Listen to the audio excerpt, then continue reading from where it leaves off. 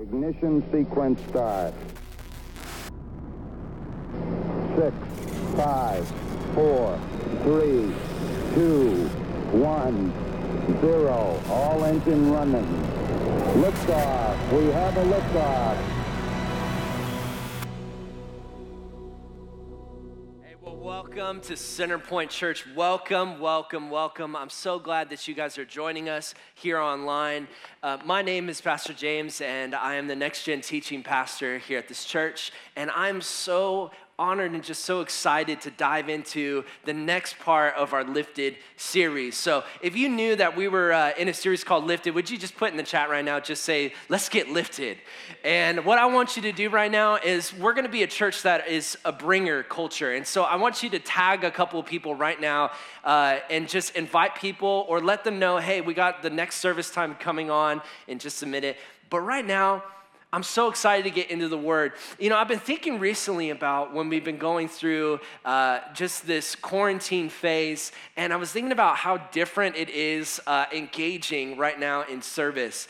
And, you know, I was thinking about one of my favorite things to do is to just try to get on the same level with whoever's speaking and to pull that gift out of them and to be agents of engagement, to be people that would speak out and call out the gift in people. And so I was kind of thinking about some of the ways that I've even been doing it intentionally in the comments. And I was thinking, I want to share a couple of them with you. The first one that I usually do, and you might see this if you ever see the service I'm online with you on, I might say, come on. And the way I type it, I write all caps and I put it in the C with that one little colon right there and then the M-O-N with a couple exclamation points at the end of it. Come on.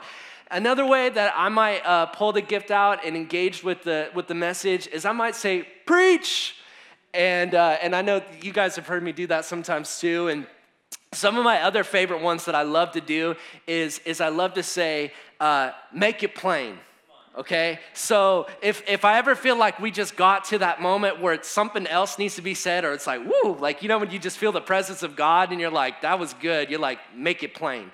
And then another one that I love to say is let's see, make it plain, come on, preach, and yeah, talk about it. That's right. Thank you, Lauren. Lauren's heard me say that before. I'll say this sometimes. I'll say, come on, Pastor John, talk about it. Talk about it, and you see this little stumpiness, you know, that I get. Or, you know, if you're like real Southern, you might say something like, tell the truth and shame the devil. You know what I mean? No one knows what it means, but it is a classic. Throw it in there every once in a while. So I want you to engage with me today in the message, and I hope you brought your Bible. I assume that, actually, I should just say go get your Bible, because I know you have it. And so would you just turn with me to 1 Peter, and don't worry, I'm gonna lead you through there. It's about the sixth book in the Bible from Revelation. So we're going to be in the very back, and we're going to go to 1 Peter chapter 5, and we're going to read just 2 verses, and we're going to talk about lifted. So I pick up in 1 Peter chapter 5, verse 5. And actually, while you're getting there, because I know that you need to get your Bible and turn those real pages, let me just tell you a little bit about what we're talking about. So Peter, you know Peter, the Apostle Peter, who was a ride or die with Jesus. It's now 15 years approximately after Jesus has been crucified and gone through the ascension. And now he's reflecting, and this isn't just the same Peter that we knew when we talk about the stories where he would try to cut off heads and miss and hit ears, or moments where he sucked at fishing, those kind of stories. No, this is the Peter that now is under the anointing of the Holy Spirit. And this is the Peter who's walking in this authority where the church has gone through a house church revival. Yeah, kind of like what we're going through right now. And the Spirit of the Lord is moving, and the church has exploded in growth. And now we see that Peter in this story, Peter is gone through some refinement.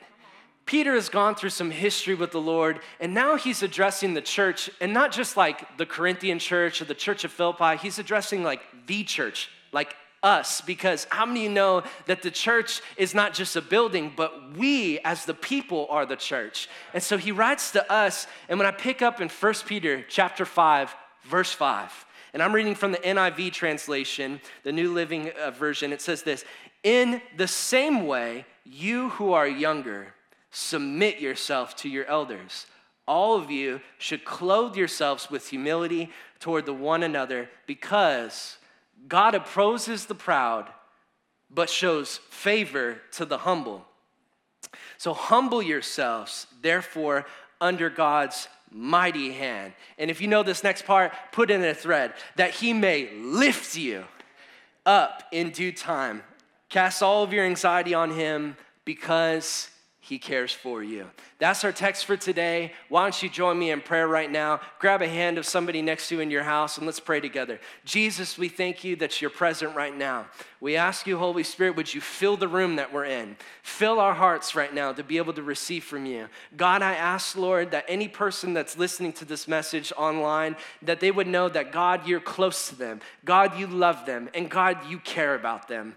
And we ask right now that you would change us from the inside out and continue to lead us and guide us as the great shepherd that you are. In Jesus' name, everybody said, amen. Put it in the chat. Amen. Amen. So I got to be honest with you. There's one place that I am so thankful that I do not have to go right now to. And if I'm being honest with you, I actually usually I don't use this word, but I either strongly dislike this place or I hate this place, okay? And it's not because of them. I think they're great people. It's just because of the torture that I feel like I have to endure, okay? I'm talking about the dentist, all right? I dread going to the dentist, and I think it's because there's something about feeling like I have to achieve something and I have to be told good news. But every time I feel like I go to the dentist recently, and some of you that clean my teeth actually go to this church, so you'll remember these conversations. But I remember just, when they put that thing in your mouth and they start talking about the numbers as they're going through, and it's 5 is really bad and 1 is excellent. And then they start going through and they throw a couple 1s and 2s in there, but then you might get a 4 every once in a while. You know what I'm talking about? And you're sitting there in the chair and you're like, what does a 4 mean? What is a 4? Am I losing a tooth? What? And the horror stories, the moments of where they ask you, have you been flossing? And if you're anything like me, honestly, I'll floss on the way there. I'll floss, I'll starve myself in the morning, I'll skip breakfast, and I'll come in because I don't want to have that film on my teeth. I'll even avoid drinking black coffee. Let me tell you, that is a sacrifice for me, okay? I'll put some creamer in my coffee, anything I can do to just avoid just the uncomfortableness of being in the dentist. And I guess why I bring that up is because where I might just be jokingly saying that I hate the dentist, did you know that there's actually a couple of things that God hates? There's actually a couple of things that God strongly dislikes. And in fact, I want to read that verse to you. It's actually found in Proverbs chapter 16, and I'm going to pull it up right here, and I'm going to read it to you, and we'll have it on the screens for you. But Proverbs chapter 6, verse 16 says this: there are 6 things that the Lord hates, 7 that are detestable to him. The word detestable means strongly dislikes. The first one on the list, haughty eyes. And the second is a lying tongue and hands that shed innocent blood, and the list goes on and on. But I found it so interesting when I started studying this week. I found it so interesting that I would have thought murder would have been on the first on the list. Now, I don't think that they're in some sort of grading level of sin, but I just found it interesting that haughtiness was the first on the list. And if you know anything about the word haughty, it means pride. It means arrogant. It means this disposition of superiorness. It's this mindset that says, I'm better than you. And God, he hates that. It actually talks about in the Old Testament alone, it says 47 times, guys, 47 times that God actually took away from man because of pride. 47 times just in the Old Testament.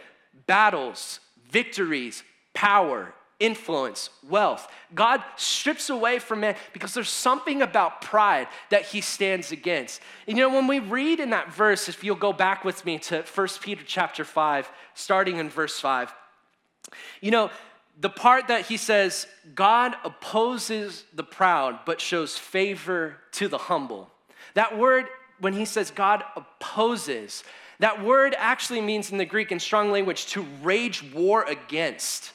Can I tell you that God doesn't just turn his back, or God doesn't just turn and ignore our pride. God actually comes against it. See, if you want to fight against God, let pride remain in your heart. But if you want the grace of God, the favor of God, the anointing of God, choose a disposition of humility. I love that he says God opposes the proud, but shows favor to the humble. Favor to the humble. You know, the brother of James, he writes something very similar, and I want to bring this up to you. It's in James chapter 4, verse 4. And I'm reading from the New American Standard Version. He says this, or the NASB, I think. Therefore, whoever wishes to be a friend of the world makes himself an enemy of God. Or do you think that the scripture speaks to no purpose? He jealously desires the Spirit which he has made to dwell in us, but he gives greater grace. I love that. He gives greater grace, not just a normal grace, not just a normal measure. There's greater grace. Therefore, it says God opposes the proud, but gives grace to the humble. There's something about a disposition of humility that attracts the presence of God. And I know right now we're all sitting in our houses quarantined and we're thinking this message doesn't apply to me. Can I tell you something? Pride is like bad breath. You don't know you have it, but everybody else smells it. And there's something about pride that when you just feel like, oh, this message ain't for me, or I wish she was watching or he was watching, you got pride. Okay? You need to cleanse yourself. You need to put on, as the scripture says, to humble yourself, to clothe yourself in humility. See, humility is not something we're born with. Humility comes from being in proximity with the presence of God. It's this changing of your heart that you have to intentionally put on. And you know, pride has so many different forms. Pride is not just thinking that you're better than somebody else. You know, this week when I was thinking about pride, guys, I was thinking about how sometimes I like to compare myself to other people and I nitpick what other people are doing wrong because it makes me feel better about myself. And can I tell you that that's a form of pride? Just as much as feeling like, oh man, I remember when I was there and I didn't have that, that's pride. And I found myself in moments this week realizing, man, my breath stinks. I smell like pride. And I don't like that. And God doesn't like that. And can I tell you something? When he talks about greater grace and God talks about elevating those who have humility, can I tell you the secret to elevation? It comes through a posture of humility. God will take you to heights that you've never seen before. And it's not contingent upon your talent or your character. It's putting on humility. God humbles those who elevate themselves, and he elevates those who humble themselves, right? And so I love that passage of scripture that James writes about greater grace, the grace of God. You know, we live in a world today that pride says, I'm self-made. I'm self-made. But you know, the heart that God wants us to have is that I'm God-made. I'm God-made. It wasn't me that got me here. See, don't let the preacher with the mic fool you. I know that I've come a long way, but I still got a long ways to go. I'm aware of my weaknesses. I'm aware of my flaws. I'm aware of the areas that I need to grow in. And you know, pride would want me to self-inflate my heart. Pride wants me to feel like, no, actually talk yourself up. You're not those things. No, I think there's something about bragging about our weaknesses that Paul writes about. He says that I'm going to brag about my weaknesses, for it is when I'm weak that I'm actually strong. It's the grace of God, right? It's the greater grace that comes into your life when you recognize, man, I would not be here had it not been for the grace of God. Had it not been for God's presence, had it not been for God's favor. Wow. And you know, it changes everything because you no longer have to puff your chest up and keep your chin high because it is the greater grace. It's choosing humility. And no better person to tell us about what it's like to be humbled than Peter. I mean, if you think about the life of Peter, Peter thought it was okay to correct God. Okay, most of us would put our foot in our mouth, but you know, when Jesus says, I'm about to be arrested and I'm about to be, crucified, Peter's like, no, that's not gonna happen. Like, Peter, what were you thinking in that moment? I would have been the person in the back that's like, I'm not gonna say nothing. Like, I don't even know what that means, but I don't think that that's gonna happen. Another moment is when Jesus is about to be betrayed and arrested, and he says, all of you are going to deny me. And Peter's like, I would never deny you. I would die for you, Jesus. And Jesus is like, you're gonna deny me 3 times today, Mr. Hot and Hottie, okay? So in that moment, Peter has come a long way. If you think about 15 years approximately from when those stories happened to the moment where now he's addressing the church and he's saying, listen, God opposes the proud, but he gives favor to the humble. And the brother of Jesus, who spent so much time with Jesus, says that he gives grace to the humble. Don't you want the grace of God on your life? Don't you want the favor of God on your life? Don't you want the hand of God on your life? When I find myself distant from God, it has less to do with what I've been doing and more to do with my heart posture. It has to do with the pride issue. And so in this moment, I'm inviting you to join me in this, to choose humility and to come under the hand of God. That's my point for you today. I want you to put it in the thread. Would you put it in there right now? Just type it in there that I'm gonna choose humility and I'm gonna come under the hand of God. So that's my point for you today. And you know, there's moments like this where I'm reminded of the grace of God. And I wanna show you something that is so valuable is verse 6. Verse 6 says this in 1 Peter chapter 5, verse 6, and if you're joining us right now, we are going through a message on humility and lifted. And so I'm in 1 Peter chapter 5, starting in verse 6. And Peter writes this to us, he says, humble yourselves, therefore, under God's mighty hand, that he may lift you up in due time. And you can cast all of your anxieties on him because he cares for you. You know, something that I want to share with you and I want to share with my friends behind me, something that changed my life forever was when I started to absorb and believe those last couple of words, that he cares for me. There's something that shifted in my relationship with Jesus when I recognized that he's not far and distant, but he's closer than a brother, and he's right here in my heart. And there's been moments in my life when I've had to tell myself that he cares for me. Because sometimes I think, and this is very normal in our human nature, is that we think that because we're going through something difficult, God is therefore against us. And sometimes the way that you feel, you might think that that's the way that he feels about you. So there's been moments like when my wife was sick with lupus, I had to tell myself, he cares for me. You know, when we didn't have enough money to even go on a honeymoon on our first year of marriage, and my parents paid for our honeymoon to get away, and I looked at my bank account for a trip that was already paid, and I was negative $12 in my bank account, I had to tell myself, he cares for me. You know, when I found myself in our first year of marriage and we left living in her grandparents' loft and we found ourselves signing a lease for a place that he told us to move into, but I had no job and I had no income, and I had to tell myself, he cares for me. And you know what I've learned through all this? I've learned that every step of the way, he was faithful then and he's gonna be faithful today. I've learned it and I've seen it. And so why do I tell myself that because I'm going through something difficult, he doesn't care for me? Can I tell you something? No matter what you're going through, he cares for you. Don't let the position of where you are dictate his relationship towards you, his affection towards you. He's zealous about you. He loves you. He's crazy about you. He left heaven to come to earth for you. I mean, he wants this right now with you. Don't let pride will tell you, I don't need God. Pride will tell you, I don't have time to read the Bible. Pride will tell you, I don't see the point of prayer. No, you need this in your life. We need connection with our God. We were made for worship. We were made to be with him. And so there's something about Peter that says when you humble yourself and you come under the mighty hand of God, I want to share this with you very quickly, and it's this. It's that when I'm dealing with anxiety in my life, and the stresses and the weight and the pressure, I find myself recognizing it's because I climbed out of my Father's hand. You know, the hand of God that is on your life, and can I tell you that the hand of God is on your life just as much as it is on mine. God is here for you, and he is who he says he is.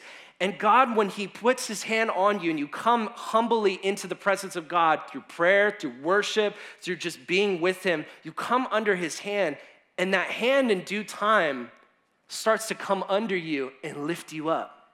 Wow. And his posture stays here, and it's me that climbs out of his hand. It's me when I start looking at the waves. It's me when I start looking at that other circumstantial things that I climb out of his hand. And then his response is, I'm right here, son. Whenever you're ready, you can come back under my hand. It's when I come under his hand, when I choose humility and I come under the hand of God, that he begins to lift me up. And you know, Peter, when he writes this verse to us, it's not just clever language. I mean, Peter literally was lifted up from God. And so I want to share this video with you. Check it out. So here we are right now at the Harveston Lake. This is right near my house. And I was thinking about getting us near the beaches, but of course the beaches are closed right now. But you know the story of Peter in the boat when the storm's happening, and he sees someone walking on the water, and he says, Jesus, if that's you, call me to come out on the water, and I'll come to you. And it's in that moment that Jesus responds, and he says, come. And Peter takes a step out of the boat, unlike everybody else. He gets onto the water. And if that was me in that moment, I probably would have stepped onto the water and then climbed back into the boat. But instead, what Peter does that's different is he keeps his eyes on Jesus and he starts walking on the water. And in that moment, his eyes are fixed on Jesus and he's coming closer and closer and he's doing the impossible.